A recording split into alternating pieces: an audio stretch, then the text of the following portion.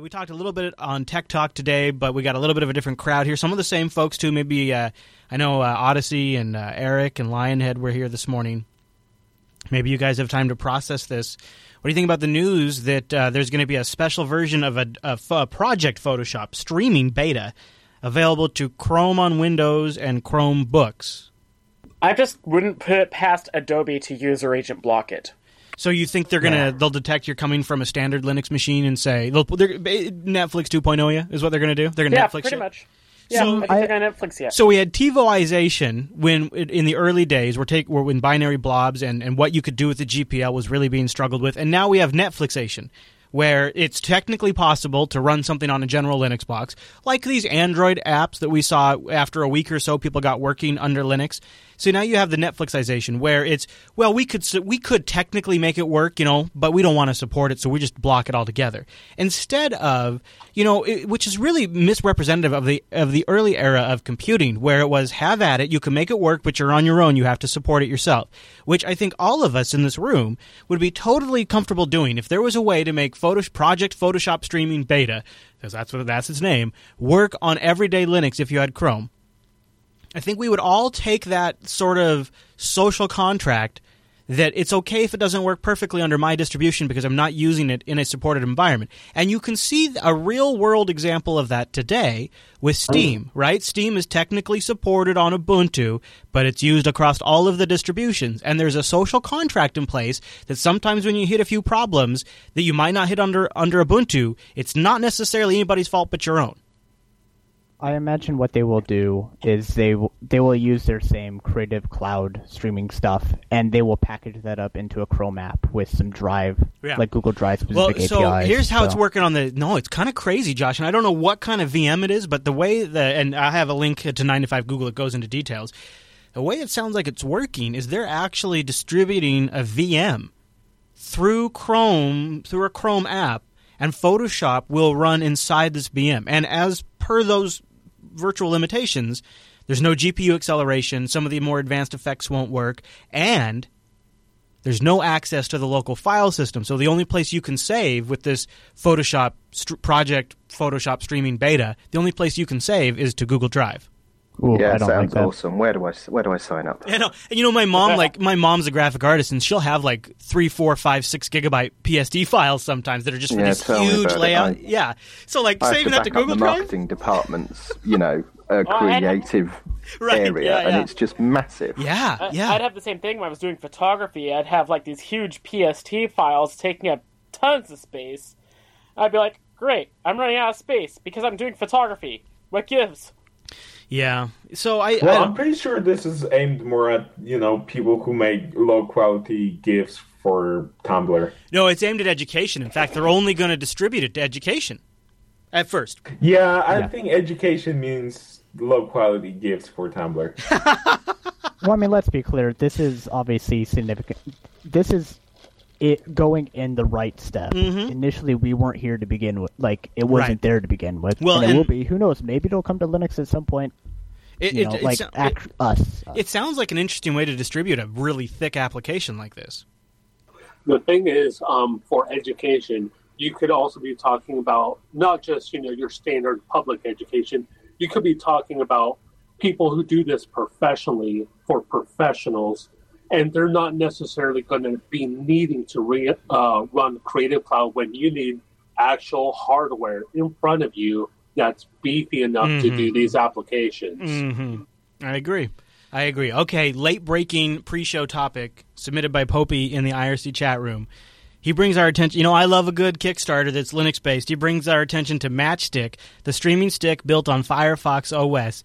2,668 backers, $61,000 towards a goal of $100,000 with 29 days to go. So this looks like a Chrome stick. What are those called? The Chromecast. I'm going to play this. Let's see what we get. Matchstick. Fire up online content on your TV with Matchstick. Oh, yeah. Why wouldn't I? Because it's Matchstick. The first HDMI streaming stick powered by Mozilla's Firefox OS. Use your phone, tablet, or laptop to watch movies, listen to music, and play games right on your TV. Okay. No matter where you are. powered by Mozilla's Firefox OS. And we need your help to bring it to market. Matchstick is open-sourced and fully adaptable, just like Firefox OS. We can't wait to see what you come up with. Got an idea for a TV app? Join our developer network and make it happen. Help us build Matchstick and let's take back our favorite online content. Help us help you to watch whatever, whenever. All right, so I love the idea of an open source Chromecast. You've seen how big it is. And I also like the idea of just keeping my TV a dumb display and putting the smarts, us deliver the ultimate, maybe in my tablet or my smartphone. But guys, isn't the critical flaw here? You've got to have the support for it baked into every single freaking app that would ever use this? No, because it supports the Chromecast protocol. Ah, there's the magic sauce. Ooh. So it's is the Chromecast so it's the same. Is the Chromecast protocol open? Or they reverse engineered it? It's like Miracast. I think I don't know if it's open, but it's you can create apps that will stream to Chromecast. So that means it's like because that's great. That means like this thing's going to be like ready to go with a ton of stuff out of the box. And they've opened the designs up as well. Question: I already have a Chromecast. Why is this any more compelling than a Chromecast? Well, it's probably going to let you do more stuff. Yeah, I mean, well, there's that. And you could use it across multiple browsers. Well, I'm not entirely sure if you could do that with Chromecast. Here's the fundamental difference that I think it does, and I'm reading the description right now, so I don't know, but it looks like it streams over your Wi-Fi from your device to the Firefox stick. See, in which is contrary to the Chromecast. In the Chromecast, you initiate it from a remote session, and then it pushes that content to the Chromecast. I don't like the Apple TV at all, but the one thing I like about AirPlay is that all stays on my LAN, and I like that a lot more from just then there's nothing that registers and logs what it is I've streamed or initiated. That's one small part, but then B, I feel like I can get a higher quality, more reliable stream if I'm doing over my well set up LAN at home that has gigabit networking and 802.11n throughout the house, so I have a better setup there, so I would prefer to stream it locally. Plus, some of the stuff I have is not stuff I'm going to have up in the cloud that I want to stream. So this... the Chromecast has that ability as well. Yeah. Okay, and I think even with Plex, from what I understand, but it looks like the majority of it, like if I find something, for example, online and I send it to the Chromecast, it's not coming from my device; it's coming from whatever service has like the YouTube or something like that, right? And if you want to play that's locally, no different from Chromecast. Right. But if you want to play locally with like stuff from Plex, then it comes straight from your own server over the network. See, that's kind of what I was thinking about doing, but now I'm thinking maybe I'll wait for this. And you can also stream the Chrome's. Not even your Chrome browser screen, but also like any like my Nexus, I can stream it straight to my Chromecast. Yeah, see, I got a Chromecast. I gave it to Matt, but I had a Chromecast, and I was thinking about hooking it up to one of our HDMI capture ports here in the studio, and then whatever I sent to the Chromecast, I would be able to pull in on the switcher. But I ended up buying 3 of them. I've got 3 Chromecasts around the house because the kids love it. They've got one of them's got an iPhone, one's got an Android tablet, and they stream stuff to the telly wherever they are. And if I want them to get out the room, they go to another room and stream it to a different. So are you backing Matchstick then? Are you going to try this? Yeah, I've already backed it. Yeah, I think I might too. I think this is looking good. I like that they already have essentially the hardware designed, so they're there in that regard. It's a big device though, isn't it? Oh, well, it's the first version. And it's behind the telly, so I don't really care. It's only slightly bigger than a Chromecast. Yeah, it looks about the size of the Chromecast, isn't it? Is it? Well, that picture down the bottom with the satchel, that looks bloody massive. Is there? I'm looking for one where it looks really big.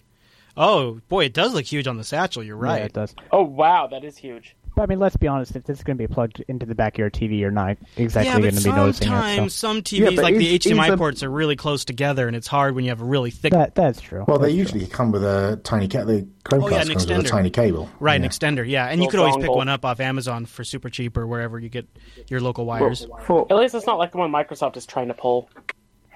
Yeah. So, Popey, did you see what their target market price is once they hit production? It does $25. $25. Yeah, okay, that's what I thought. So you can get a 2-pack for. I think I'm going to back them for $34 because you can get a 2-pack. I got the 24 developer unit because I want to get it working with Ubuntu. You're going to get 24 of them?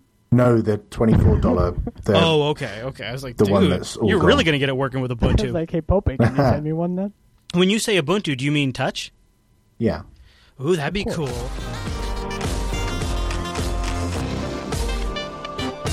Welcome to Linux Unplugged, your weekly Linux talk show, I swear, is literally powered by flannel. My name is Chris.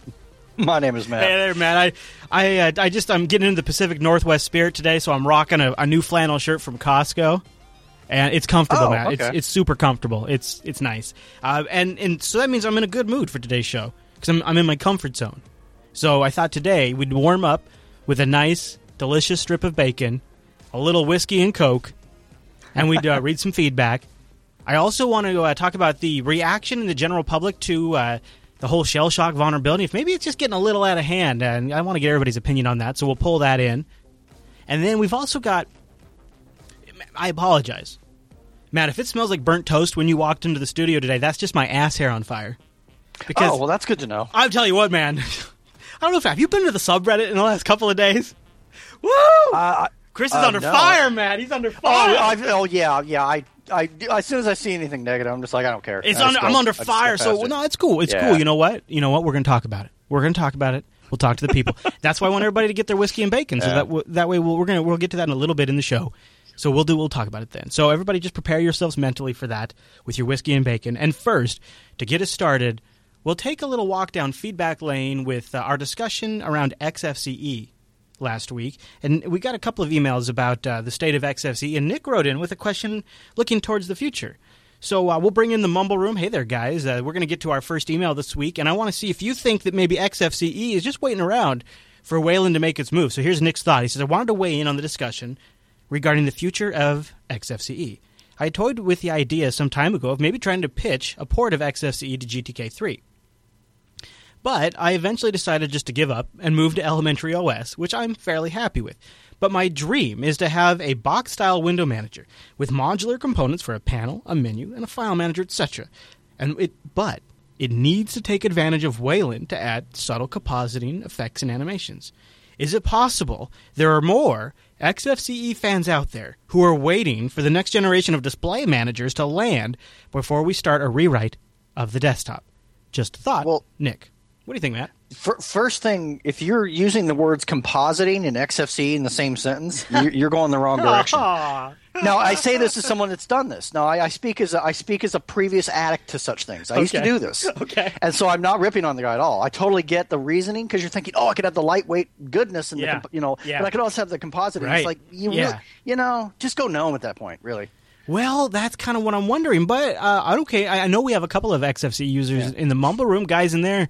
Anybody feeling like maybe XFCE should just hang tight for a couple of years, let Wayland settle in, let drivers get mature, let distros start shipping it by default, then XFCE needs to get off the pot? Is this maybe any XFCE guys want to chime in on that? Maybe that's what's going on.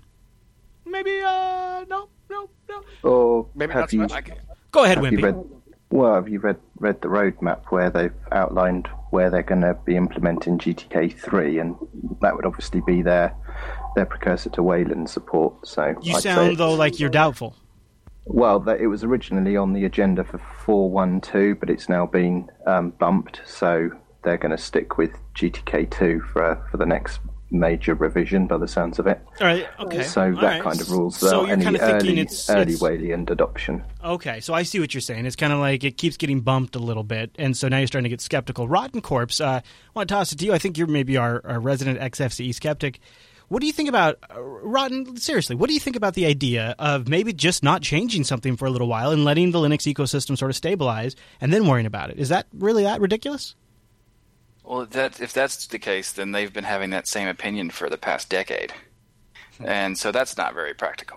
But if other people who are not part of the current team want to fork it and make a new one that's based on Wayland or something like that when everything settles, that could be interesting. But the team that right now their track record is they'll say that they're going to do something, never actually do it.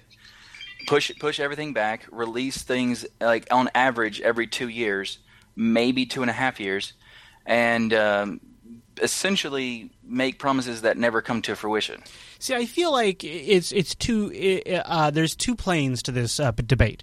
There is the argument that you're making right there, Rotten, about failed expectations, the need to adapt to future changes of Linux, responding to user needs, stagnation, things like that. And then there's also the real-world use case where I think I've said this story once before on there. But I worked at a school district, and when I was there, one of the IT guys had a Debian XFCE box running on like an old Dell something tower, and I left and came back like 9 years later, I think it was, or 8 years later, and that guy was still using Debian with XFCE on that same Dell, and it works for him. And he actually, to him, that stagnation was the number one reason he chose that distribution and that desktop. That was the number one features for him, because he wanted. You can have stability. You can have stability, and you can have updates still, and still keep the lightweight stuff. For example, having Mate on Debian or Ubuntu or whatever. Yeah, I think if he was going to build a box today, he'd go Mate or Mate. Yeah. is what he would do, and I think that's okay, we got one more thing on XFCE. Kajel writes in, and says, I don't see the XFCE future as grim as most of your Mumble users. He says, I dug around for 5 minutes on the XFCE forum, jumped into the mailing list, and, what I see tells a slightly different story. I don't think development commits for XFCE are actually shown in the public Git until they're released. Hence, it looks like they really haven't done anything since 4.10. And I don't know if that's true or not, but he says that XFCE 4-PWM 1.4 was announced and released September 15th. It was patched just 3 days ago. Arch already has it in testing. Maybe the Debian could do their own testing and move from experimental to unstable. So he points out that there is current development happening, and there are some distributions that have newer packages. And he points out that sometimes they don't commit to their public Git until it's in a release stage, which seems kind of backwards, but he says there's also an interesting thread about 4.12 stabilization in the mailing list. So we'll have links to that if you guys want to check it out. He also wanted to chime in about XFCE moving to Qt. He says, why would they toss out 1.5 years of coding for version... What's that? Go ahead. No? Okay. He says, why would they toss out years of coding for version 4.12? That's not going to happen at all, he thinks. He doesn't think they'll be moving to Qt, which was tossed around. And one last piece, he says, Mate as a modern replacement, well, I tried it several times. I've always had issues. It's nice looking, but it doesn't feel mature at all. But he acknowledges that is a subjective opinion. So there you go, some pro XFCE stuff. I thought about it after our episode last week. And the thing that I really walked away from the conversation, I can't remember if I said this in the post show or not, but I realized after last week's show that Wimpy, your mic keeps popping open.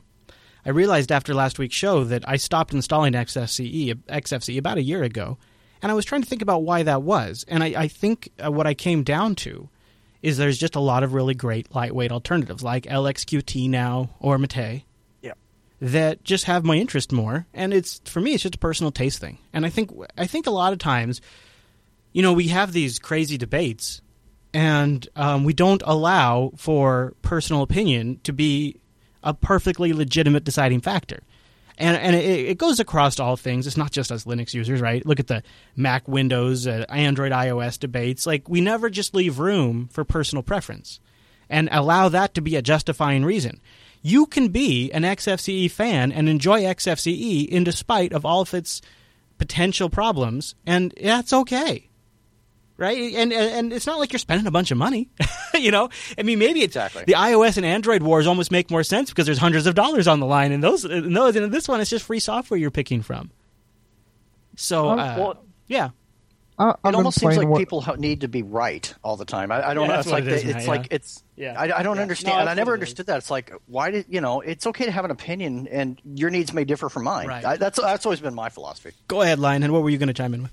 No, I just since last Tuesday I've installed Mate on every desktop I have. Really? And played with it, and I find that it does everything the XFCE way, and I can actually live with it. Yeah. And not feel compromised. Right. Yes.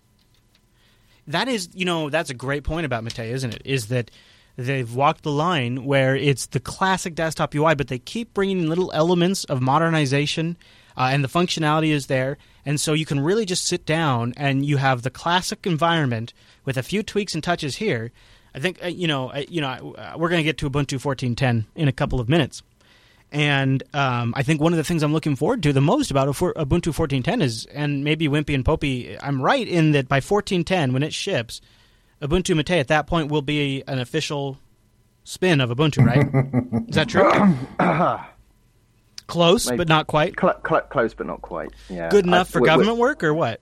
Yeah. We're definitely gonna release. Have been releasing on the same schedule as the official Ubuntu flavors. I think we're gonna miss being official for 14.10, but the work has already started, and I think that we'll be official early in the 15.04 cycle. Okay, so I mean, but there will be a 14.10 release that you can download and install and all that good stuff. I'm looking forward to that, and we're going to get into the Ubuntu stuff in a bit. But I am honestly looking forward to that than I am the main Ubuntu release, and I'm also looking forward to the Kubuntu spin more. And I think we're going to talk about it, so I don't want to spoil it, but that's some of where the more exciting stuff is happening in Ubuntu. So, and I just don't feel that way about an XFCE spin. I know Ubuntu's out there; they do great work, but I'm not excited. So it's just what I walked away with, and that's just what? It's just my personal take on it. It could be there is somebody out there. There probably is people out there really excited about the next Ubuntu release, aside from the Ubuntu team, of course. And so I wanted to walk away from the XFCE discussion, and I don't think we really upset anybody. But I just wanted to say, even if all other things aside, you just don't like it or you do like it, that's okay too. And I think we should just work on accepting that a little bit. And that we'll get into more of that in a minute. But and to carry on with the positivity there about XFCE, if you are an XFCE fan, then install Ubuntu 14.04 and you can be running that OS for the next 5 years. Right, very much. Because 14.04 is not going to yank or change any of the underlying libraries or APIs, so that desktop is solid and good to go for the next 5 years. So if that's your thing, then that's the platform to go for. Right, good point. Thank you, sir. Your DE won't update anyway, so yeah, perfect. Wow. Whoa! Wow! Those are fighting words. Yeah, I was trying to. You see how I had it all kumbaya. Some of us are trying to get actual work done instead of caring about version numbers. All right, we don't need to get into a debate. I was trying to end the XFCE discussion with warm fuzzies, okay? Now you guys are getting into it again. All right. I mean, on the plus side, there should be at least one release of XFCE in the next 5 years, hopefully. Yeah, and that's fine. There you go. Who needs more than that? Not me. All right, so before we move on any further, because we do have some more follow-up to get into, and actually a classic computer debate. It's not. There's a few debates that I think we could retread a few times, and it changes all the time. I'm really curious to hear what Matt and the Mumble Room do. But first, I want to mention Linux Academy, our first sponsor of the Linux Unplugged show. I'm so glad they're a sponsor of our show because they are a perfect fit for our audience. If you guys just want to go out there and move your skill set forward a little bit or a lot of bit, maybe you need something to help get that next job, or maybe you just need something to check something off on the review that you have every single year, or something to help you bill or complete a contract if you've been thrown into a position where you got to catch something, got to make it work quick. You got to really hit the ground running, and you got to get yourself up to speed on like the LAMP stack or OpenStack or virtualization or AWS. Well, Linux Academy has got you covered, and if you go to linuxacademy.com/unplugged, you're going to get a 33% discount. That's a great offering. So what is Linux Academy? I kind of just told you. It's really a way for you to go do self-paced training with an amazing dashboard, and you can pick from 7+ Linux distributions, and they'll automatically adjust the courseware to match the distribution you've chosen. And they're rolling out new features. They've got videos, they got audio, comprehensive study guides you can download and listen to or watch offline or while you're commuting. I've heard people using them as podcasts.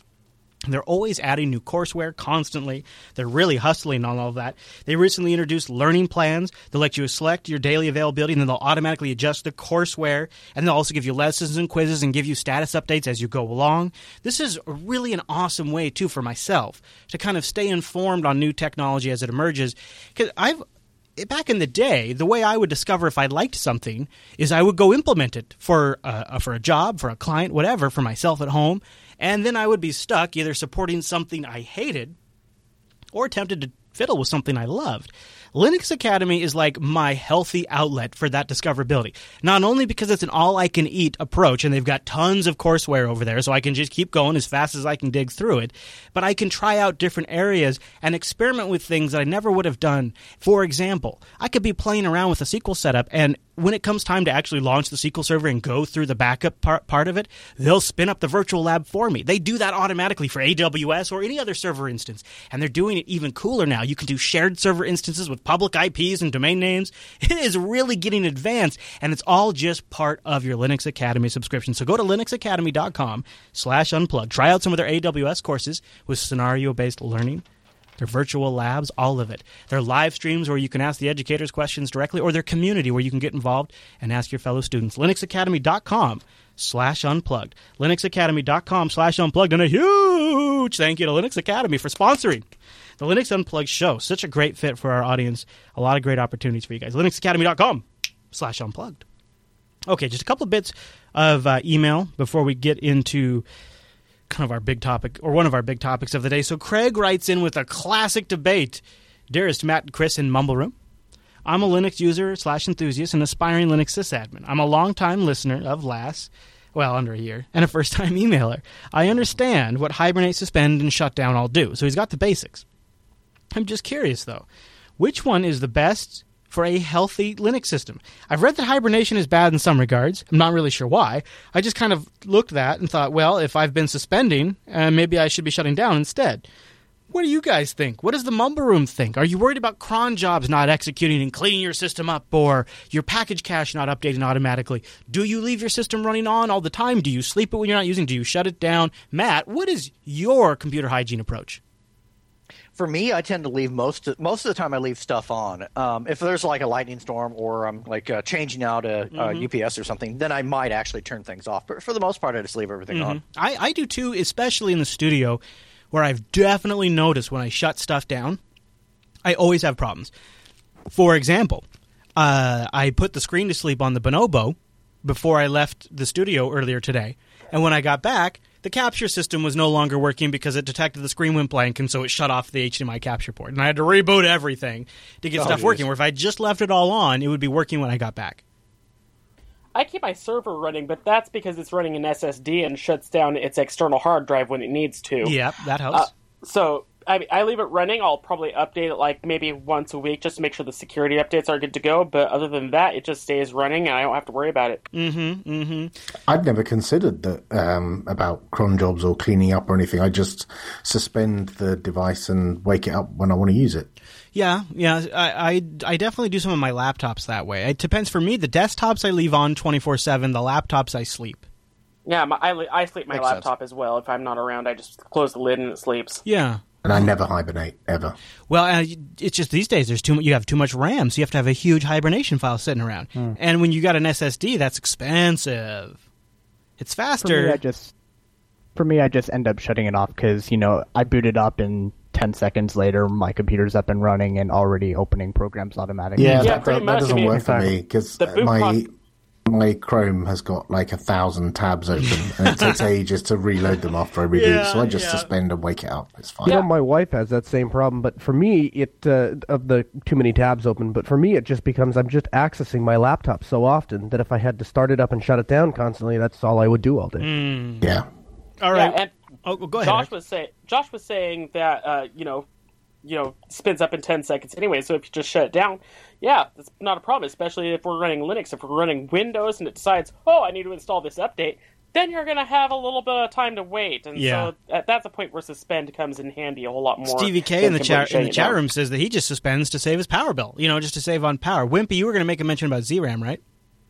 Yeah, so I've switched to ZRAM for all of my systems. So I've done away with swap and therefore have no hibernate capability on my laptops anymore, because without swap partition you can't hibernate unless you install some of those user space tools. But ZRAM works really well, and if you've got SSDs, it's a nice way to give yourself some relief if your system's under memory pressure. Very nice. So there's our take on if we hibernate, sleep, or shut down. It seems like it's a little bit of a mix, but I'm hearing a lot of leave-ons, especially for desktops. very interesting. I leave the Bonobo running 24/7 because it's in the studio. Bonobo's a beast, man. And the nice thing about the Bonobo is it's well ventilated. So, all right. So I want to move into the topic that was sparked after Sunday's coverage of Ubuntu 14.10.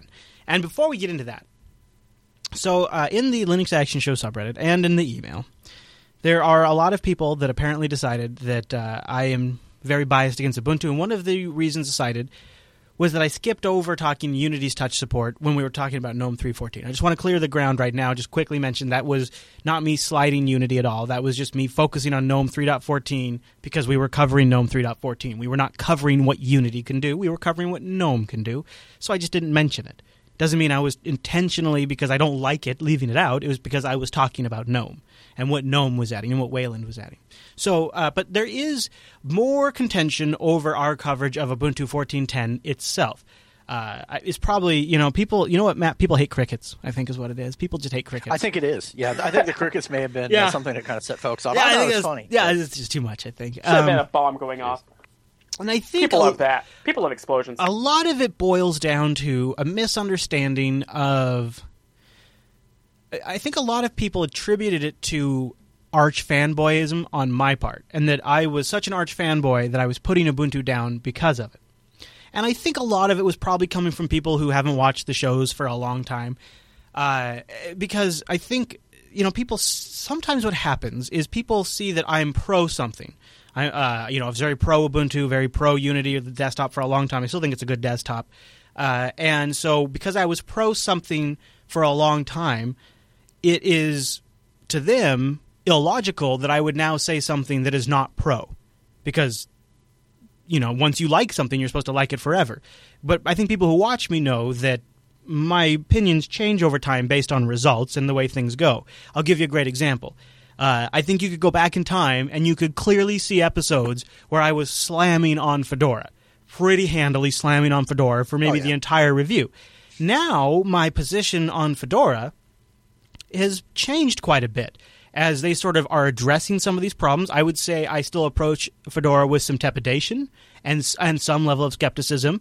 But I'm impressed with the changes they're making. I'm impressed with their project leader. Obviously, we've had him on the show twice in a few weeks. In the times, of course, the second time wasn't really about Fedora. But so it was funny because in that very episode where people saying, "Well, Chris is such an arch fanboy," they were completely negating the fact that we had like a 25-minute interview with the lead of the project of the Fedora project. My point is, it's not a bias towards Arch that influences my reporting on Ubuntu. I don't have any distribution bias at all. That would be ridiculous. The reason I go with Arch is because it does everything I need it to do, and it doesn't feel like a distribution. It doesn't have politics. It doesn't have councils. It doesn't have advisory boards. It just is. And you don't have to worry about the politics and the people. It feels just like a meta layer on top of Linux. That's why I like Arch. I could just as easily switch to Fedora next when they've got that rolling. I could see that happening in the next year or so. I don't have allegiance to any one particular distribution. I do have a bias, though. And that bias is a bias towards winning. People who are doing it right. People who are producing results. People who are coming through on what they say they will do. And as a company, any project, doesn't have to be Ubuntu, as any project slides in one direction or the other, my coverage of that project will reflect that slide. So if they say, now I'm sorry, Popey, but let's just say there were supposed to be 2 phones already in the marketplace. Let's just say Mir was already supposed to ship. Let's say that Ubuntu 14.10 is the most boring Linux desktop release we've ever seen from the most important distro maker out there. Let's accept all of these things as genuine facts. Unfortunate facts, but let's just accept those things. Me reporting on that does not mean I have an Ubuntu agenda where I want to tear Ubuntu down. It's me reporting on the state of Ubuntu, one of the more important distributions in the market. It's not coming from an Arch influence. It's coming from following these things and maybe a little disappointment. Does that make sense? Matt, can you fill in? Am I missing any gaps here? I think you pretty much hit it. I mean, it's basically different. It really boils down to different strokes for different folks. I think it's just where it is at the end of the day. And for you have a specific set of expectations that one distro or another may or may not be meeting, and that could, of course, change over time. I think what I'm trying to get to is it feels like the conversation. I don't know if poisoned is the right word or derailed, but derailed's right. Yeah. This latching on to, oh, well, he's just saying that because he's a fanboy, or Chris is too biased by Arch to cover it. Just me saying that out loud sounds ridiculous and childish. I would the concept that I would have some sort of allegiance to some Linux distribution that would influence my coverage of it is ridiculous. What I will do is identify a Linux distribution that does something interesting, and if they're doing that something better than everybody else is, I might suggest those other distributions try to adopt some of those things, but that doesn't make them invalid. I've used every distribution out there. I also don't report much on Mandriva, do I? That doesn't mean I have an anti-Mandriva bias. It just means they're not really moving the needle much these days, so they don't really work their way up into the coverage very often. Well, and I think it's also worth mentioning, someone will undoubtedly point out, okay, then does it appear that we quote unquote rip on Ubuntu but not on Mandriva? And my response to that would simply because we have a set of expectations for this particular distro, one that we've had a lot of great experiences with, and we just simply want to see certain things addressed, and that's not happening. Speaking for myself. Ubuntu's relevance in the marketplace makes it more likely to receive criticism. And it also makes it more likely to receive praise and hype. I mean, there's two sides to that coin. Absolutely. Higher expectations. And so, like in the chat room's pointing out, why do we dog on Mir and not Wayland? Well, actually, I don't really think we dog on Mir. In fact, if you trace Mir in the last well, no, but if you trace the history of our show back, when Mir was announced, we were some of the biggest defenders of, hey, let him try it. Let him give him space and let him do something. And we took so much shit for that. Like Matt and I dressed up in a monkey suit. Exactly. I mean, exactly. I brought the monkey suit to bed. Like, we were there, like saying, let him give him a shot. And the thing is it's not that we don't want them to still have a shot. It's just the fundamental fact is we're still waiting. That was a long time ago. That's fine. These things take time. But results at the end of the day are what we have to report on. That's what we have here to talk about. That's what the discussion is about. That's the reality. And so when OMG Ubuntu is in bold and italics saying there's no new features, not even a new wallpaper, what is the Linux Action Show supposed to say? What dick am I supposed to suck to make all of you happy? Because there is no dick I can find. Holy shit. Pretty much. Right? I mean, seriously. Yeah. So we are working right now on a different approach to our Ubuntu reviews that I think it was producer Eric's idea, and I think it's a really solid idea that'll make our Ubuntu 14.10 reviews extremely interesting. But it is requiring a completely reformulation of the way we approach a Linux distribution because we have to find something to talk about. Otherwise, we just wouldn't review it, and that doesn't seem like a good option either. I have covered this distribution for a long time. And I've never been at a point where I've literally had no idea what to say other than bad things. So we're working on a new formula to come up, give the respin some attention and really kind of have a nice comprehensive look at it. I'm pretty happy with where we're going with it, but it's required a total adjustment of our approach because of the situation we now find ourselves in. And I feel like, there's a lot of energy being put in by our community. There's about 5 threads in the Linux Action Show subreddit right now, if you count threads that have also devolved into this topic. So there's 2 or 3 primary threads and 1 or 2 that have devolved into this topic, currently live in the Linux Action Show subreddit, claiming that we are so far off base with Ubuntu 14.10 because of our biases and et cetera, et cetera. There's no way for me to tell you this. There's no anti-Ubuntu agenda here. There's no arch bias here. There is a bias towards winning. There is some Linux elitism because we've been Linux users for a very long time, and we start to know when something smells like shit, and we start to know when something's winning, and we call it like it is. I will grant you those things. Bias towards winning and an elitism that isn't arch elitism, it's just a Linux user elitism. It's just there. Because honestly, after you see enough of this crap, you start to tell people to get off your lawn. It's not a function of being against Ubuntu. It's just calling a spade or whatever the saying is. I don't even know. It's just that's where we're at right now.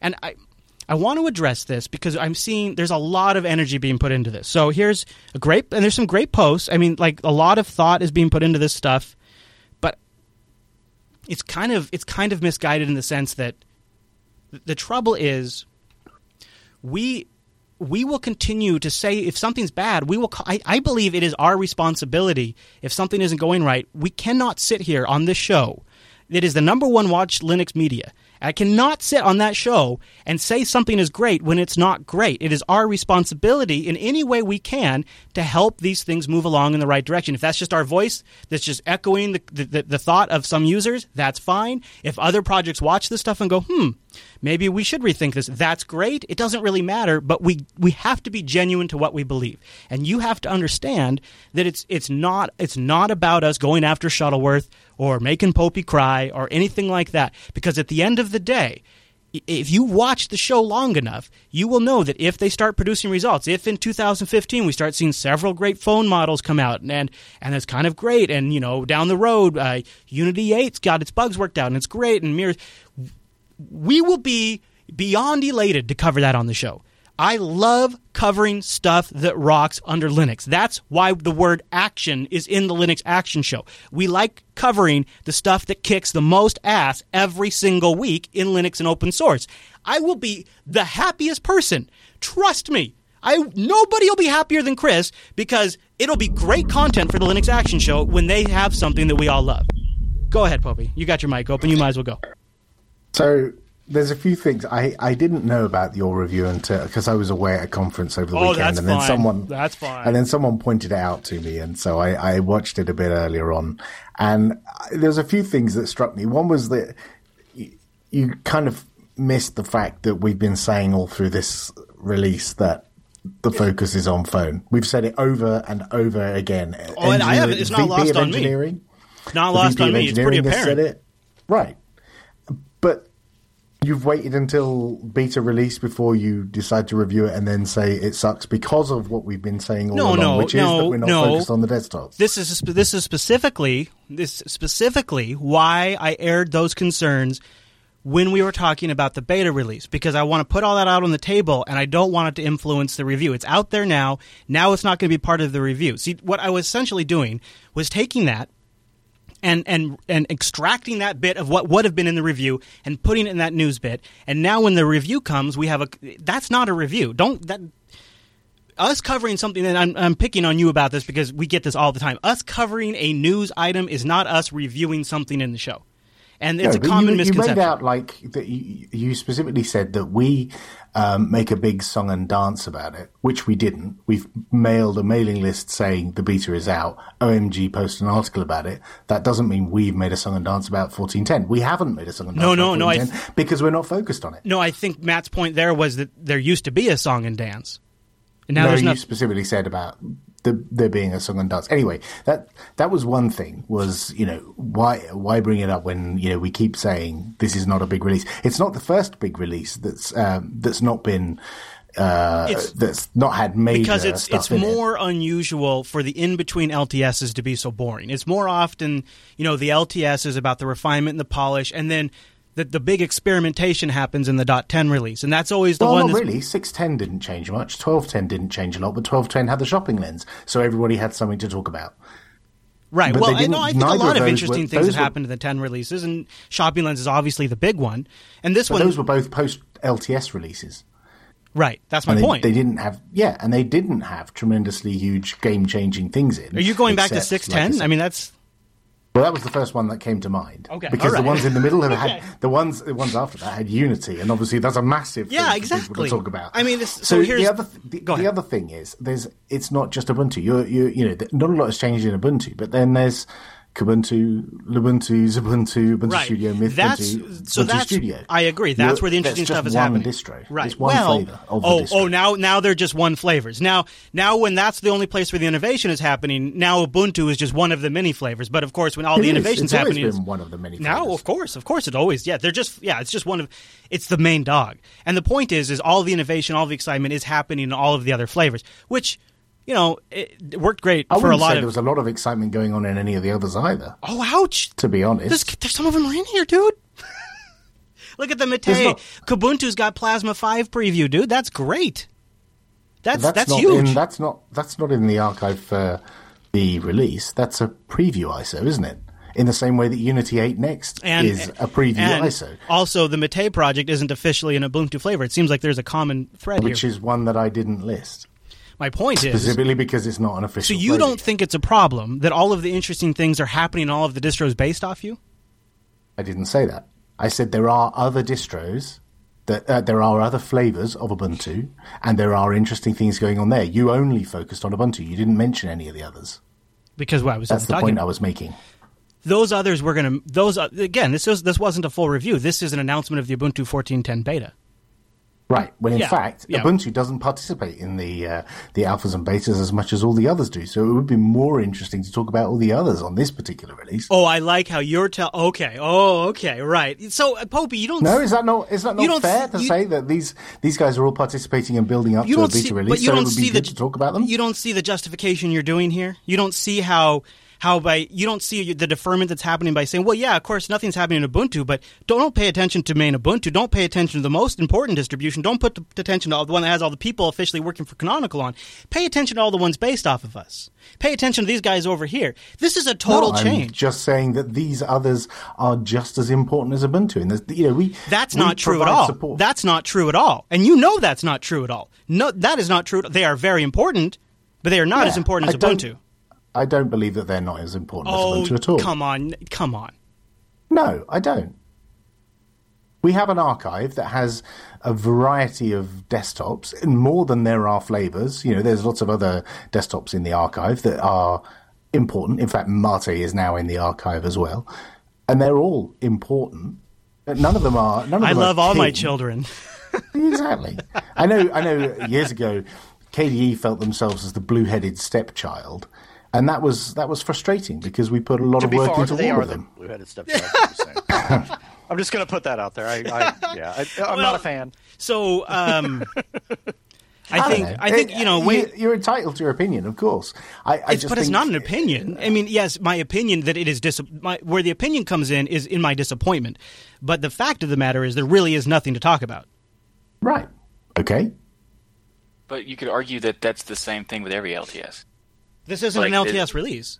No, the same package with every time there's something that the release right after an LTS, it always happens. It's just more refinement to the LTS. Not always. No, that's kind of my point. 12.10, 14.10, it's the same. You just listed all the ones where they rolled out major changes to the Unity Dash, including search and privacy features. The ones you just named where there was massive changes. No, the 10.10 was the GNOME 2. 12.10 was a slight changes with the adding search, adding Amazon search to it. That's not a slight change. That's not a slight change. That's a huge change. As far as functionality, it's the same. I mean, it's not. It's like it's basically. All right, I don't want to argue version numbers. You add Amazon search to the dashboard. That's a big change. There's a lot to talk about. When you're an LTS, just being an LTS, that's something to talk about. Okay, you guys, and we're getting down into the weeds of what versions of Ubuntu have what features. The important part is. What I want to walk you from is that wasn't a review. Okay, we're going to do something different for the actual review where we'll take a look at the spin. So don't consider that like our final opinion on Ubuntu 14.10. However, we are at an interesting point in Ubuntu's history right now. We're kind of in the thick of it, and we are documenting what happens while they are making this huge transition. This is what happens right now. We don't know, and we're not casting what's going to happen. We're not projecting what's going to happen. But what we do know is right now what we get. What we will get in the long run is potentially a competitive mobile operating system that has some great features that could tie in really nicely with desktops and offer Power Linux users a great experience. But what we have today is not a great experience for Linux Power users today, and that's what we're documenting. The fact that because we released 12.10 doesn't make 12.04 instantly 14.10 doesn't make 14.04 instantly obsolete. Actually, I think that's the interesting thing about 14.10 is in a lot of ways it doesn't change 14.04's relevance at all. You add a few PPAs to 14.04, you don't even have to change anything, right? Right, and we do hardware enablement kernels and Xorg backports to the LTS release. So you could consider 14.10 to be not exciting, not that much going on. So fine, that's happened in the past. We're focused on other stuff, and we'll come back to desktop next release. I kind of feel like, so why am I getting beat up on for saying that? I don't know. I was quite surprised myself that people reacted so badly. My only point was that you only focused on Ubuntu and didn't focus on the others. Well, that was a little sleight of hand because I planned to focus more on the respins later, and I figured I'd get that criticism out of the way so that way it wasn't in the review. It's all sort of pre-setting up the review. It's me kind of... So some of this was formatting for the show, for the arc of the story here. Like, I didn't talk about Unity's multi-touch support because we had just talked about that, and I was talking about GNOME. So people took that as me sliding Unity. And then when we got to the Ubuntu 14.10 discussion, I didn't really talk about the remixes and the reflavors because that's what we're going to focus on in the review, because what the hell else can we focus on? And I don't want to just spend the whole review criticizing all of the mistakes and retrashing the Software Center like we often do. So we got it out right there in the news segment. Now it's done. Now it's sort of like it's setting up the narrative for the review, setting up the expectations, setting up the state of things, and then I'll tell you what, I'm really looking forward to this review. This sounds awesome. And then we deliver. Well, we'll see. I mean, maybe not. We'll see. But so I guess people kind of jump down like our throats for a lot lately whenever we kind of bring up the topic of Ubuntu, and it sort of feels like there's an expectation that we really should only talk about the good stuff. And I could agree there could be more good stuff we talk about. Yeah, though we get grief for that too, though. Yeah, exactly. Well, that was the thing. Is like we used to get a ton of grief about that. But this week it was particularly strong. So I don't know if we've helped. I don't know if we've made any sense in any of this. But I definitely want to. I want to tamp down. I find it insulting. I find it personally insulting to be called an arch fanboy because it implies that I am so simple-minded that my preference for one distribution over another would somehow infect how I think about everything in my life. When really there was one other thing. Oh yeah, go ahead. I forgot to mention the GNOME release schedule, meaning that we don't have the latest and greatest GNOME in our releases anymore, that's a good one. Yeah. That's kind of sad, and it's a bit frustrating that we can't sync those things up. It would be nice if we could. But, our 6 months releases have been like that for 10 years. And when we had GNOME as a desktop, I think we made exceptions and would pull it in at the last minute. Yeah. But now GNOME isn't our default desktop. So, should we bust a gut to get GNOME in there for the final release when it isn't even our default desktop? I agree. I think, and the fact that there is a pretty good PPA system in place where you can grab it. The reason why, and I don't think I said this in the show, but the reason why I would love to see it, just as a personal preference, is it would definitely make Ubuntu feel much more like a contender for me to use as my daily driver. But there's Ubuntu GNOME Edition. But also, it just kind of seems like maybe while Unity isn't seeing a lot of stuff, while we're just going, just small bug fixes here and there, wouldn't it be really cool if there was a very fresh, being worked on desktop available to me to choose from, and that would be GNOME 3.14. And to be honest with you, I honestly think a lot of Linux users are going to install Fedora 21 because it'll be one of the first distros that does GNOME 3.14 out of the box, and they will install it just for that reason alone. And so if it would just be a nice feather in Ubuntu 14.10's cap if it could be like a great way to get GNOME 3.14 right out of the box. That's why I kind of brought it up, because I think that would be a great combo while Unity's kind of on the shelf. But I understand, release schedules and whatnot. That's just how it goes. And the PPAs solve that. That's fine. Chat room mentions, maybe it's not what we're talking, but maybe it's how it's brought up. I think maybe that's potentially true, but at the end of the day, you have to understand that we have to provide some level of entertainment too. So there has to be something to engage people. There has to be something that makes people really feel passionate and want to, engage with us, because sometimes if you just keep it really dry and boring, people get bored and they tune out. So sometimes it might be, if it's presented in a certain way that you find offensive, consider that maybe it's being presented in a certain way to grab attention. Well, and for the love of God, people, stop being so friggin' sensitive. I mean, that's my big thing. First and foremost, I recommend Ubuntu to everybody. I do. And I rip on them hard because I have high expectations. Everyone I know that recently switched to Linux is using Ubuntu, and I will continue to do so because it's a good distro. I will also continue to rip on it because I care. I'll throw this in for you, Chris. Today I installed Fedora 21, Fedora 20, and Tegros. Nice. Good on you. What possessed you to do such a thing? You'll find out later. Oh, okay. Ooh, mystery. Right. I like it. So I don't know. I don't know if we're going to ever resolve this because it's such a fundamental. I understand, you guys are really passionate about some of these projects. Some of you don't just contribute, your voice, but you also contribute your time and your code. And I don't want to discourage anybody from volunteering on any open source project they're into.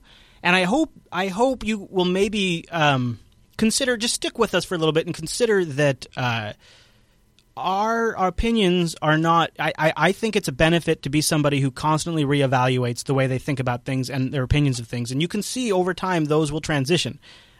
There's a lot of things over the history of the Linux Action Show where we came down pretty hard on something, and as those things were addressed, GNOME is another one. GNOME 3. Oh yeah, right. I mean, and the reason is at first GNOME 3 was no good. It just was no good, and it has gotten a lot better. And now our tone, our coverage of GNOME, has changed to reflect that. It's just kind of natural if you think about it. It's not that weird. It's not a fanboy thing. It's just actions speak louder than words. And here's a tip for folks that want to bring up a legitimate point. If they want to bring up legitimate concerns like, I have a concern with blank, and they want to address that concern directly, that's a conversation like what we did here today. If they're in the Reddit, on Reddit, and they're all like, they're just ranting and raving, blah, blah, blah, blah, blah. If they're not bringing up specifics, it's noise. I don't care. If they bring up specifics, it's a conversation. That's your differentiator. If they're not having a conversation, don't waste your time with them. If they want to talk about specifics like we did today, that's awesome because that's progress. And that's just my view. I agree, and yeah. I hope that we'll find a good way to tackle Ubuntu 14.10. And it's going to be interesting too to see how the reviews go because a lot of people are going to have to reformulate the way they review a distribution. And I think some will do it successfully and others won't. So we'll see how that works out.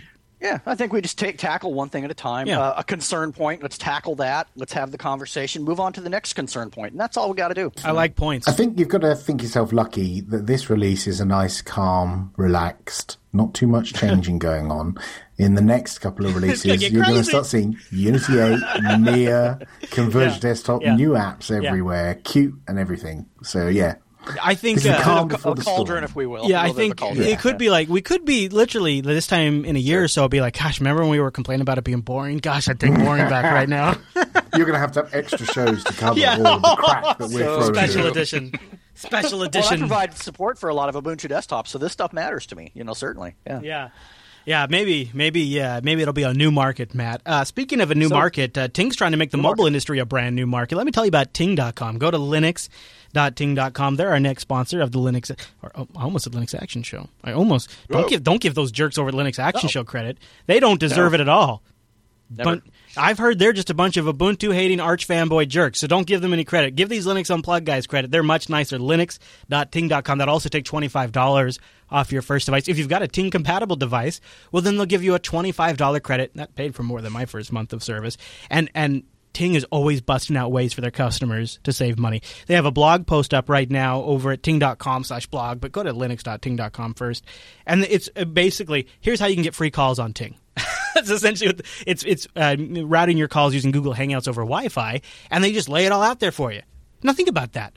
Think about what that means. That means you're not going to rack up as many minutes. That means they're going to make less money. Ting don't care. They're Honey Badger. No contracts, no early termination fees, and you only pay for what you use. It's a flat $6 a month. And they take your minutes, your messages, and your megabytes. They add them all up, whatever bucket you fall into at the end of the month.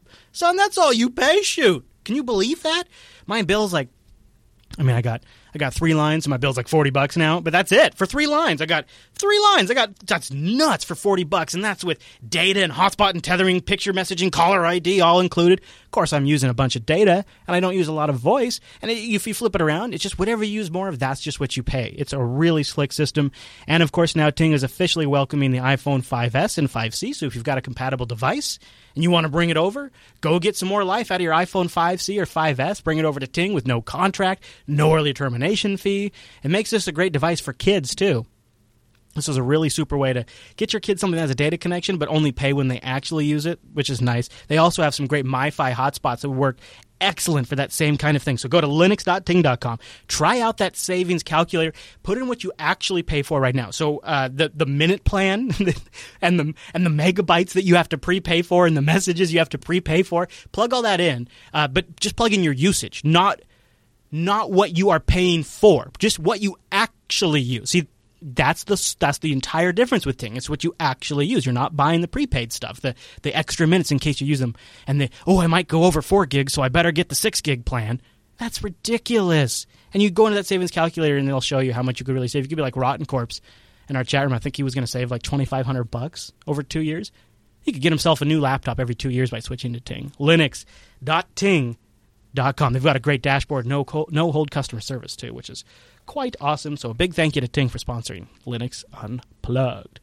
Okay, Matt, moving right along. I just got a quick topic I wanted to toss to you first, Matt, because you've been around a while, and then we'll toss it to the folks in the Mumble Room. And it starts with an email we got from Anon, and it kind of got me thinking, and I wanted to bounce it around from you guys and see what you think. It says, the bash bug, shell shock, I almost called it heartbleed, shell shock, blown totally out of proportion in regards to the structure, without direct terminal access apart from Slack code and CGI scripts and maybe PHP. That's why this is way overblown. It takes an exploit to run an exploit with a script injection. In my humble opinion, it would need an exploit to run shell shock. I'm not sure in embedded stuff, but it doesn't seem like a big deal to me. Media's playing it way over. There's a culture of cyber threats now that is taking this stuff, giving it fancy names, logos, websites. Everybody's freaking out about it. It's on Good Morning America. It's on CBS Morning News. Matt, is it legitimate? Are we finally seeing people get worried and motivated to fix security problems? Or is this just the industry overreacting, creating jobs? I don't think it's the industry overreacting. I do think that you will find that with folks that are not in the know, that they're looking at these types of situations, and they generally happen on a kind of a plateau or like a mountain type situation, to where we'll reach our peak of, oh my God, it's Y2K, and then after that's over with, we'll have all these extra food stocks and we'll be living on beans for the next 10 years. Oh my gosh, I have some friends that did that. Oh yeah, so did I. Oh my gosh. So I think it's one of those things. Now I think the bigger problem that we have to remember is that most people outside of security and IT will only care as long as the news cycle cares. Once the news cycle's done, they're done. And then the IT and security people are left picking up the pieces, shaking their heads, going, God, people are idiots. And I think that's really where we're at. So, Wimpy, you said you had something brilliant from your local press there? Yeah, so I was sent an email over the weekend from a colleague of mine from a newspaper that they were reading, and they were like, oh my goodness, are we safe? And I thought I'd just read 2 paragraphs from this coverage. Okay. So it starts there. Government databases, home computers and global websites are at risk from a security flaw found in hundreds of millions of devices. The next paragraph is called Shell Shock. It could allow criminal gangs to take control of computers, and this is the bullshit, smartphones and tablets. It means credit card details, passwords and sensitive data are at risk of being stolen. Oh my goodness. This article goes on and on and on, and it talks about computers and the web and blah, blah, blah. And do you know what? They mention Linux once. So I say that's a yes. It is being overblown. But is that a bad thing? Well, it is, because this is what the likes of my mum and my dad read, and they suddenly think that all of their things are at risk. It creates a techno-fear culture. Exactly. And then there's the people who are calling Bash the bug. Yes. And it's like, how do I uninstall Bash from my OS X machine? Right, yeah. Oh, gosh, that has been the worst. You know, when this I'll call him out, it's by Ben Spencer of the Daily Mail, and he's apparently their science reporter. Science! Yeah, and the thing is that these sorts of articles, you know they're bullshit when they refer to, so the headline is Cyber Loophole Discovered, and he refers to cyber security experts. Well, as soon as you put cyber in front of security, your article has got no credibility whatsoever. Cyber loophole alert. Warning is computer security flaws puts millions at risk of exposure to criminals. That's a good one. Yeah. Oh, I'm going to save this one. Oh, I love the fear porn. This is some good fear porn right here. Oh, and here he is tweeting examples of a vulnerable Mac. Oh, gee. Oh, it's Can good he time. just be censored from the planet, please? I just want him out of there. No kidding. Get him out of here. Well, go ahead. Well, I was just going to follow up saying, you know, whilst there is some concern over this, and there are some ways that this could be exploited, but it's certainly not on smartphones and tablets. it might be on some aged Qmail server that you're running mail filtering rules with a bash script, for example, or it might be on some aged CGI server that you're passing to a bash backend or something. But this is not quite the apocalypse that it's been drawn out to be. I am so glad that Blaster is also just as annoyed by the term cyber. Oh, I'm so sick of it. I'm so sick of cyber. It's just who is it? The FBI guy who? Oh, right. Yeah. Oh my gosh. Yeah, that was the worst. That was really the worst. Cyber's bad. Yeah. Cyber this, cyber that. Yeah, they're really. It's becoming like an industry around it. It really is truly becoming this sick sort of make money off of the fear. People who have no computer skills, no technical expertise at all, can sit here and pump up the fear about this stuff. They just jump on it. They glom onto these situations and they just they make it they just scare everybody. It is I don't know. It's just a lot of unintentional FUD is what it is. Very much so. All right, guys. Well, so I had a couple other things I wanted to touch on. I think I wanted to read this post that Andrew. I'm sure I'm not going to get Andrew A. I'll just say, and just get your take on this, and then we'll move on from the bash bug thing. But he said, "Dear clueless assholes, stop bashing Bash and GNU." Yeah, that's how it starts. That's what it says right there on the screen. It says, "This is a defense of the most prolific and dedicated public servant that has graced the world in my lifetime. One man has added hundreds of billions, if not trillions of dollars to value in the global economy. This man has worked tirelessly for the benefit of everyone around him. It is impossible to name a publicly traded company that has not somehow benefited from his contributions, and many have benefited to the tune of billions. In return for the countless billions of wealth the people have made from the fruits of his labor, he was rewarded with poverty and ridicule. Now that the world is done taking from him, they're heading for the next step, which is vilifying him as incompetent. I speak of Richard Stallman." Well, first of all, we are the world. We are the children. Let's get that out of the way. Secondly, my God, what a... okay, secondly, I agreed with everything until you went into the financial end of it. That's a personal choice, in my opinion. He says by bashing Bash, we are slamming Stallman and GNU. What do you think, Rotten Corpse? Whatever. I think that they're giving Stallman way too much credit for what they actually done. Right. So the project has done a ton, but RMS himself just kind of organized it. Well, I mean, now more so than ever, yes. Right. Yeah. Advocates for it, and he helps a lot of things get done. But as far as most of the stuff he does is he does documentation, which is important. He does translation helping, which is important. Yeah, I mean, I don't even see discussion of the Bash shell vulnerability really an indictment of Richard Stallman at all. He's not the current maintainer of it. I don't even see it as make it in the first place. We need a straw man victim. That's what this is we need a straw man victim, and that's all it is. Okay, so I wasn't sure because I guess why okay. But I want to bring this to the human element of it for a second, and we have to acknowledge that these open source projects that we talk about, like OpenSSL and Bash, sometime come down to 1, 2, 3 people, human beings that are working on this, and then this stuff becomes worldwide news. Could you imagine if some open source project that you poked away at over the years all of a sudden was the attention of the entire world, and they were saying such horrible things about it? I'd be scared. Oh, yeah. No, I can definitely see that being a thing. So, something that Stallman does very well is he is able to get onto various news outlets, and believe me, they're going to be more than willing to have right, especially considering his history. And he's a very good diplomatic figure that can state the case. Great point. And actually have a great podium to preach things that are important to him, which I'm willing to argue that his views are more important than the FUD about Bash. I will bet money on that. Yeah, that is RMS is really good at going on anywhere that'll have him and really kind of making his case regardless of the agenda of the host and things like that. So there it is. Yeah. You know what? We don't need to fight for RMS. He is totally capable of defending himself. That's a great point. All right. And logically defending himself on every front he gets. I am giddy as a schoolgirl. The last thing I want to touch on today, I can't believe I waited till the end of the show because I am so freaking excited.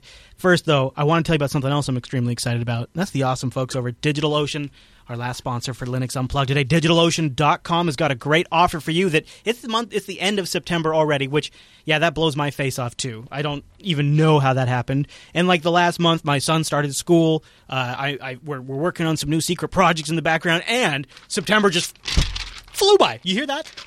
That's September flying off into the wind. But you know what I still see when I look at that? Oh, there it goes. Unplug September. You can still use that to get a $10 credit over at DigitalOcean. Let's rock support for September on Linux Unplugged over at DigitalOcean.com. So what is DigitalOcean? I'll tell you what DigitalOcean is. It's a simple cloud hosting provider dedicated to offering the most intuitive and easy way to spin up a cloud server. You can probably get started in less than 55 seconds, and pricing plans start at only $5 per month. That'll get you 512 megabytes of RAM, a 20 gigabyte SSD, 1 CPU, and a terabyte of transfer connected to Tier 1 bandwidth. DigitalOcean has data centers. In fact, go check out their Instagram. They have some data center porn that they posted that is awesome. They have data center locations in New York, San Francisco, Singapore, Amsterdam, and London. Brand new one there in London. IPv6. Core OS support. It's so fancy. I'm going to put one over there just so I can say I have a server in London. Yeah, that makes me feel fancy. Don't judge. They also have an amazing interface with an intuitive control panel, and you can replicate that control panel on a larger scale with DigitalOcean's straightforward API. And that Ubuntu OS that I hear some of you like, guess what?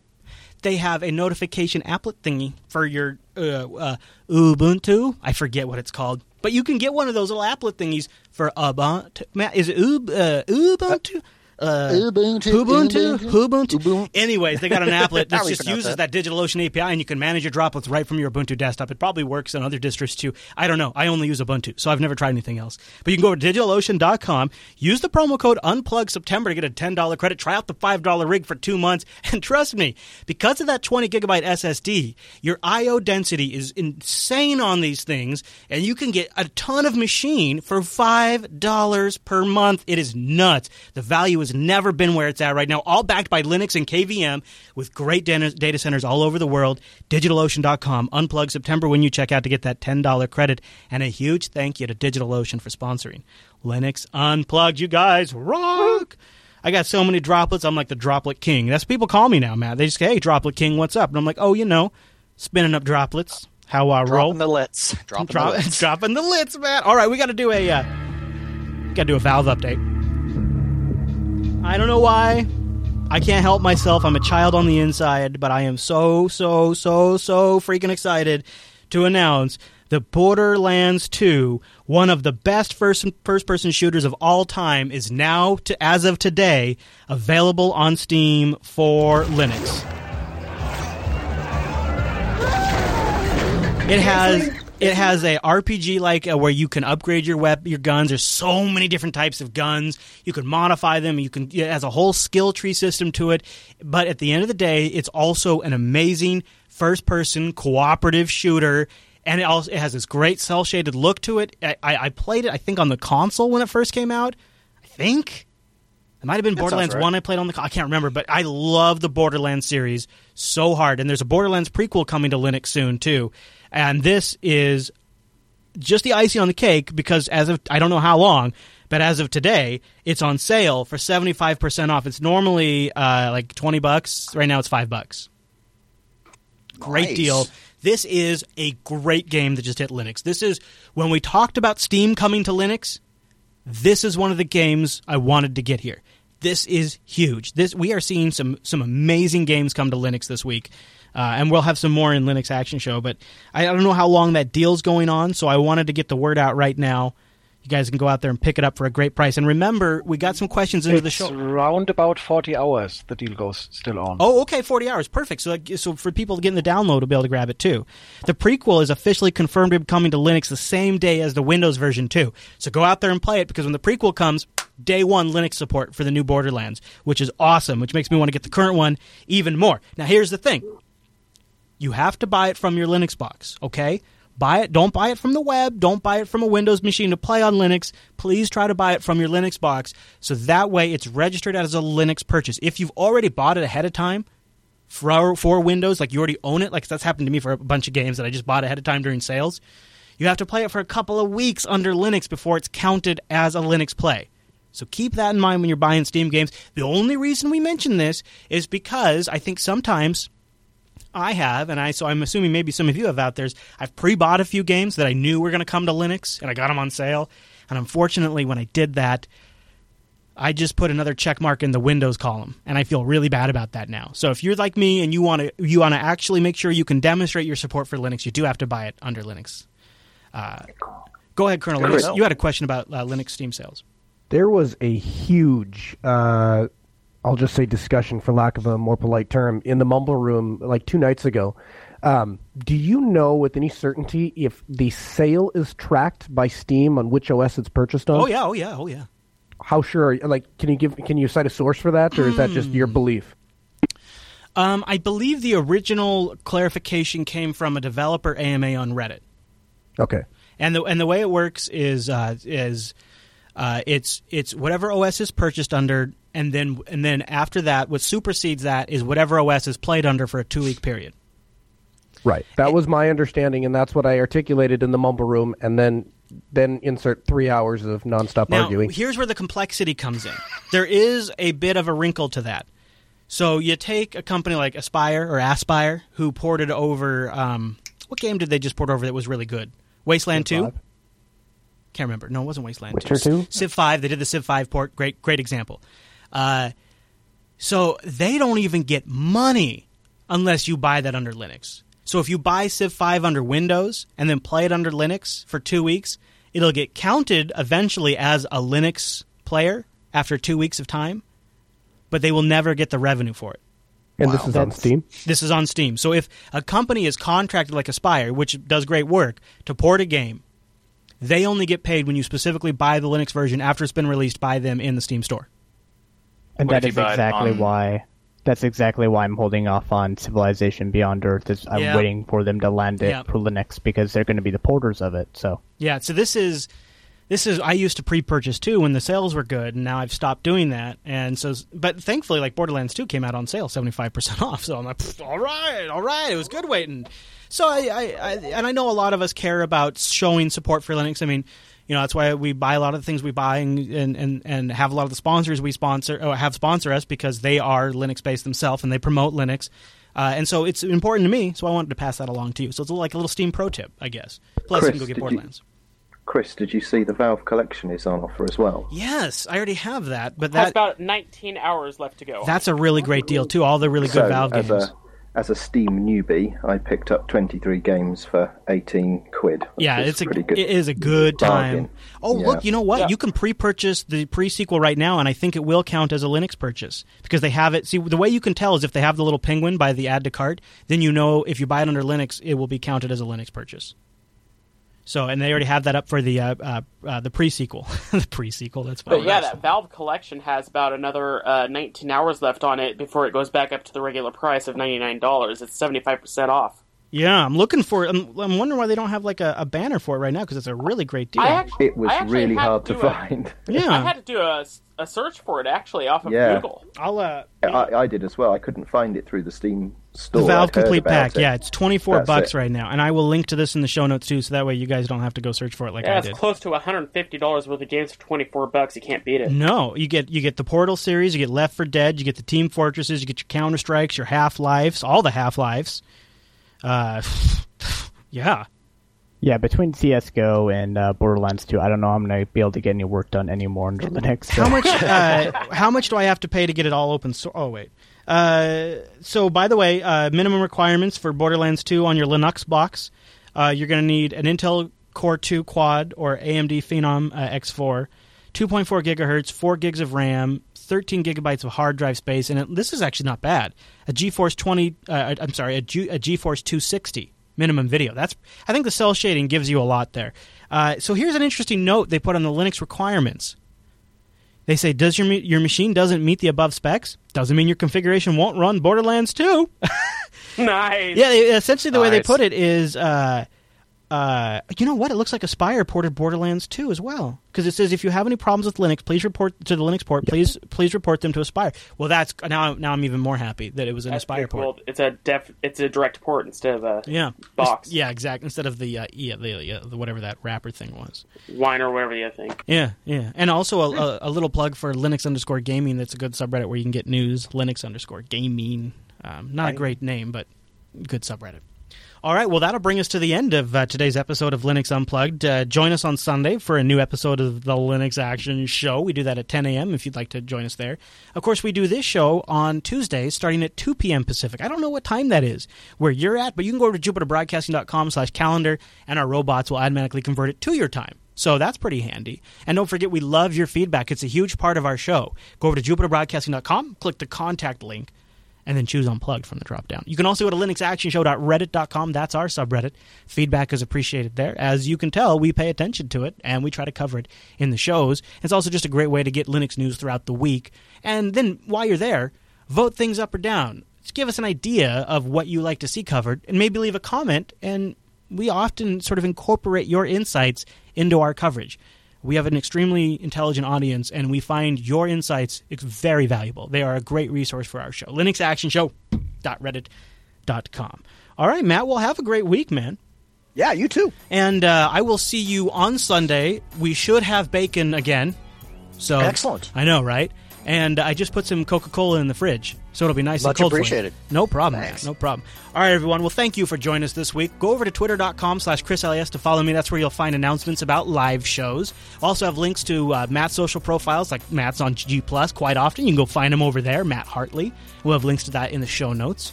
And don't forget, that subreddit. Go over there.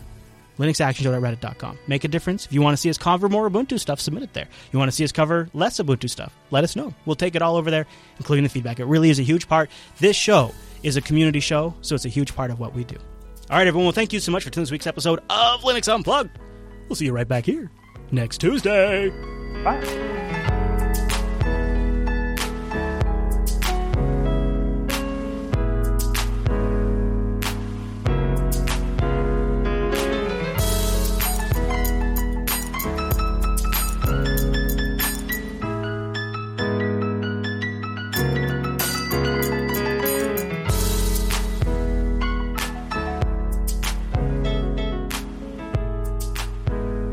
They're fools.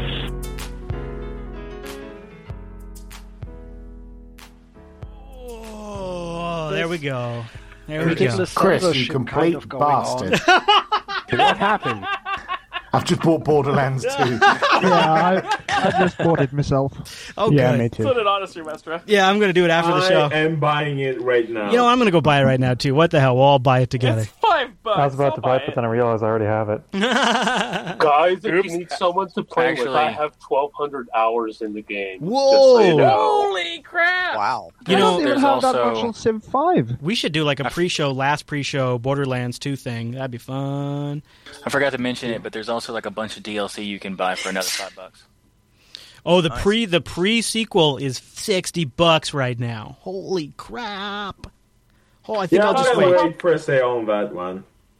Yeah, I think I'll just wait for a sale. I mean, I want to. Yeah, I can show my Linux support when they release it, just as much as I can show it during the pre-order for probably less money.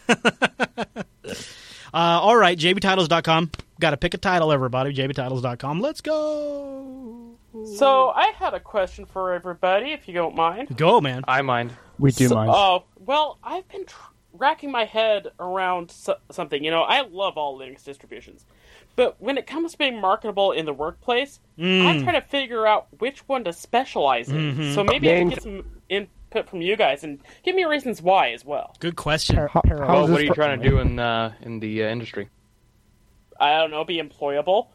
How's this for an answer, Eric? On the server side, I've worked exclusively with... I take that back. I worked almost exclusively with Red Hat, and I've seen one Debian server. And on the desktop side, the two choices that business will allow me to install are Ubuntu and OpenSUSE.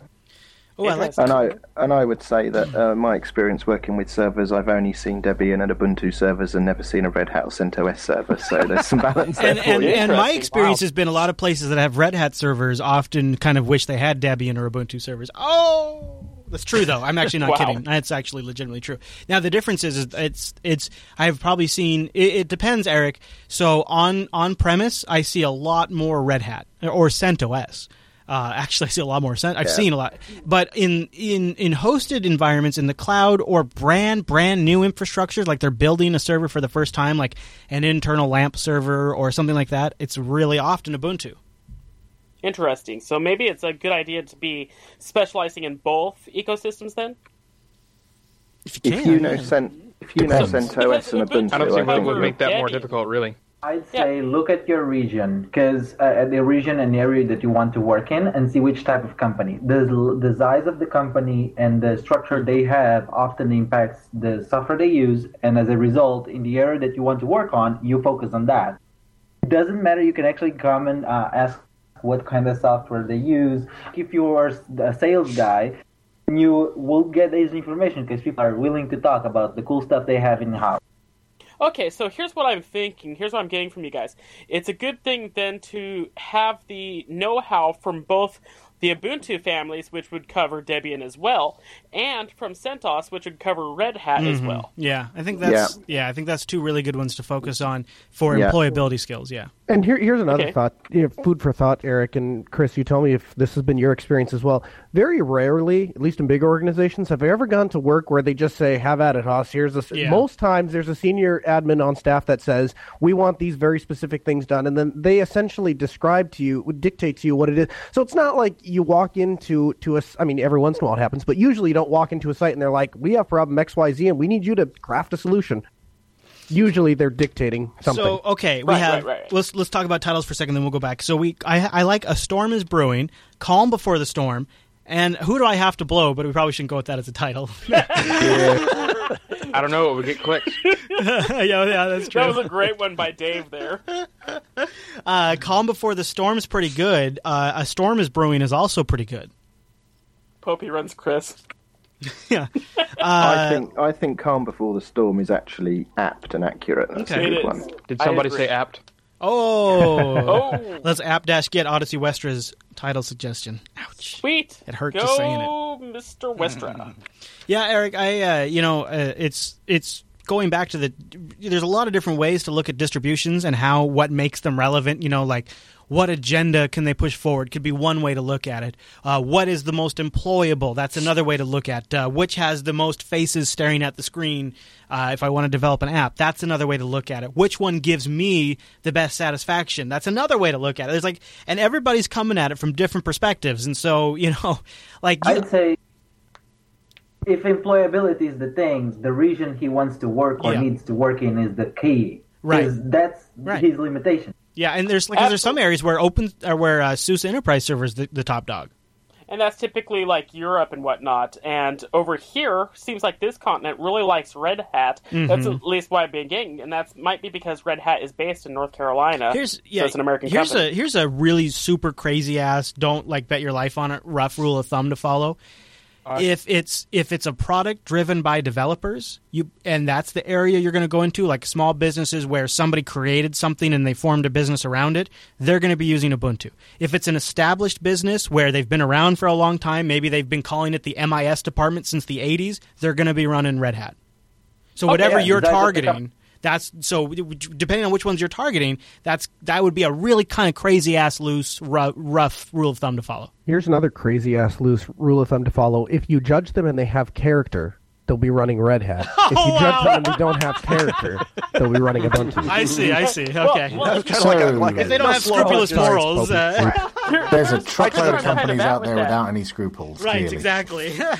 Here's where I'm kind of at with that. I want to simultaneously target both because I want to be as employable as possible to anybody. I'm running on, you guys thought Chase's unemployment situation was bad? I know. Mine's way worse. I know.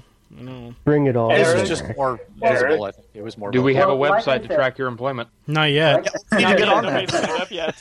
Little.info. But like I said, just give a pass by on the companies. Make a list of the companies of your area. If that's the area you want to work in, and it's in your region, that's how you're going to be able to see what you need to focus first, because you want to try your chances nearby, I assume. Don't forget that some companies will let you work from home. For example, the one I work at, and we often hire people who have a track record of community contribution. So you can build up quite a portfolio on GitHub rather than having a CV that's based on experience from companies. If your personal contributions to projects are significant enough, that can be enough of a CV. I agree. In fact, I've always, it's really a mistake to hire somebody based on what distribution they know. What you really want to know is how adept are they at Linux and how fast can they adapt, because truth be told, distros change a shit ton over 5-6 years. And so like one distro will have Zen for a couple of years, and then that distro, even though it's a huge enterprise distro, in the next release will switch to KVM, and then the next release will switch to systemd, and then the next release will totally integrate Docker containers and reformat. It's always changing, right? And so to get too locked into which distro is kind of like, it's sort of like this accidental getting locked into how Linux is today. Really, it's more about what you already do, staying informed, following the trends, seeing the new technologies, how do those adapt to workloads, exactly. How would I integrate those, and maybe today you're going to deploy that package using Yum, but in 2 years when you're sitting at a Red Hat Enterprise Linux box, you're going to be using DNF, right? And it doesn't really matter. It changes anyways. I get what you're saying. At the same time, that's a very difficult metric to codify. Right. Yeah. Well, I was about to say, you're probably better off to do something to show people that you are worth for them to be trained, than training yourself to get hired by some specific company, because that just may not work out. Yeah. Well, here's one thing I've noticed, and lately I was just kind of trolling some stuff not really trolling, but going through some stuff on LinkedIn, and I did come across a job posting for somebody, and they basically said they wanted like 4 years of CentOS experience specifically. Yeah. I was like, what? Okay. It's Linux. If I could pass along two pieces of advice that have gotten me through some really rough points in time, it's one, who you know. B, where the people that you want to be hired from are. Conventions, anything you can do to be in their face. I've gotten work with people. One company comes to mind specifically, dating years back, that I'm still with to this day, that happened because I asked a question. I got in the guy's face. I asked 2 questions. Within a month's time, I had actually developed a contract with this company. Yeah, get in their face. The guys we interviewed from happens that you know. Well, hold on. Linux podcast. Hold on. Let Kernel Linux go, because he's hiring guys to work on Linux all the time. Oh yeah, there you go. Well, I was just going to say, when we were at Self Q5, and the guy we interviewed for not Archisalt, he was doing the other booth. He was doing the Scepter, the thin PC. He got his job the year before at Self, because he walked up to the booth and said, "This is really cool. What are you guys doing here?" And the guy gave him a job right on the spot. Well, so I guess, so when you're looking, you're hiring some guy who's going to cover for you when you're going to things like Self, you're going to OSCON, you're going to Ohio Linux Fest. How do you know that guy you're going to hire is going to be able to handle a Linux problem when it comes up? What test can you give him? And the reason why I ask that is because maybe Eric could take that and reverse engineer it and kind of figure out, what to expect. So what do you look for, Noah? Well, I won't personally, just because the community is small, word spreads fast. I can't take a chance on measuring that metric wrong. I won't let somebody work out unless go on their own unless they've been with me for 6 or 7 weeks, and they come around and then we go through and go over all the stuff that we do, and then after that I let them run solo. But places like we did an interview at Linux Fest Northwest, and that's exactly what they do. They have a test that I can't remember the name. Do you know what I'm talking about? Yeah, I do, but I don't remember the name either. Go back and look at the Northwest episode, Eric, because they have there was a group there that essentially what you do is you go to their site and you can take their tests, and then they send those to potential. And so an employer goes out and they say, "I'm looking for somebody that knows RHEL 6." Then this company will say, "Here are the people that have successfully completed a test with 80% or higher in RHEL 6." That might be a thought too. I'll take a look at that. I'll take a look at the show notes. It's there. That's very cool, but one thing you also want to watch out for is the worst thing you can ever do is be that guy that is like, you could be the best, the most certified RHEL 6 expert, and then they ask you to use RHEL 7, and you're like, well, I'm not certified for that. Right. Yeah. Right. Yeah, never be that guy. Yeah. Yeah. Textbook smart, but can't problem solve your way out of a paper bag. Are you talking about Cisco guys? Yeah. Yes, I am talking about Cisco guys.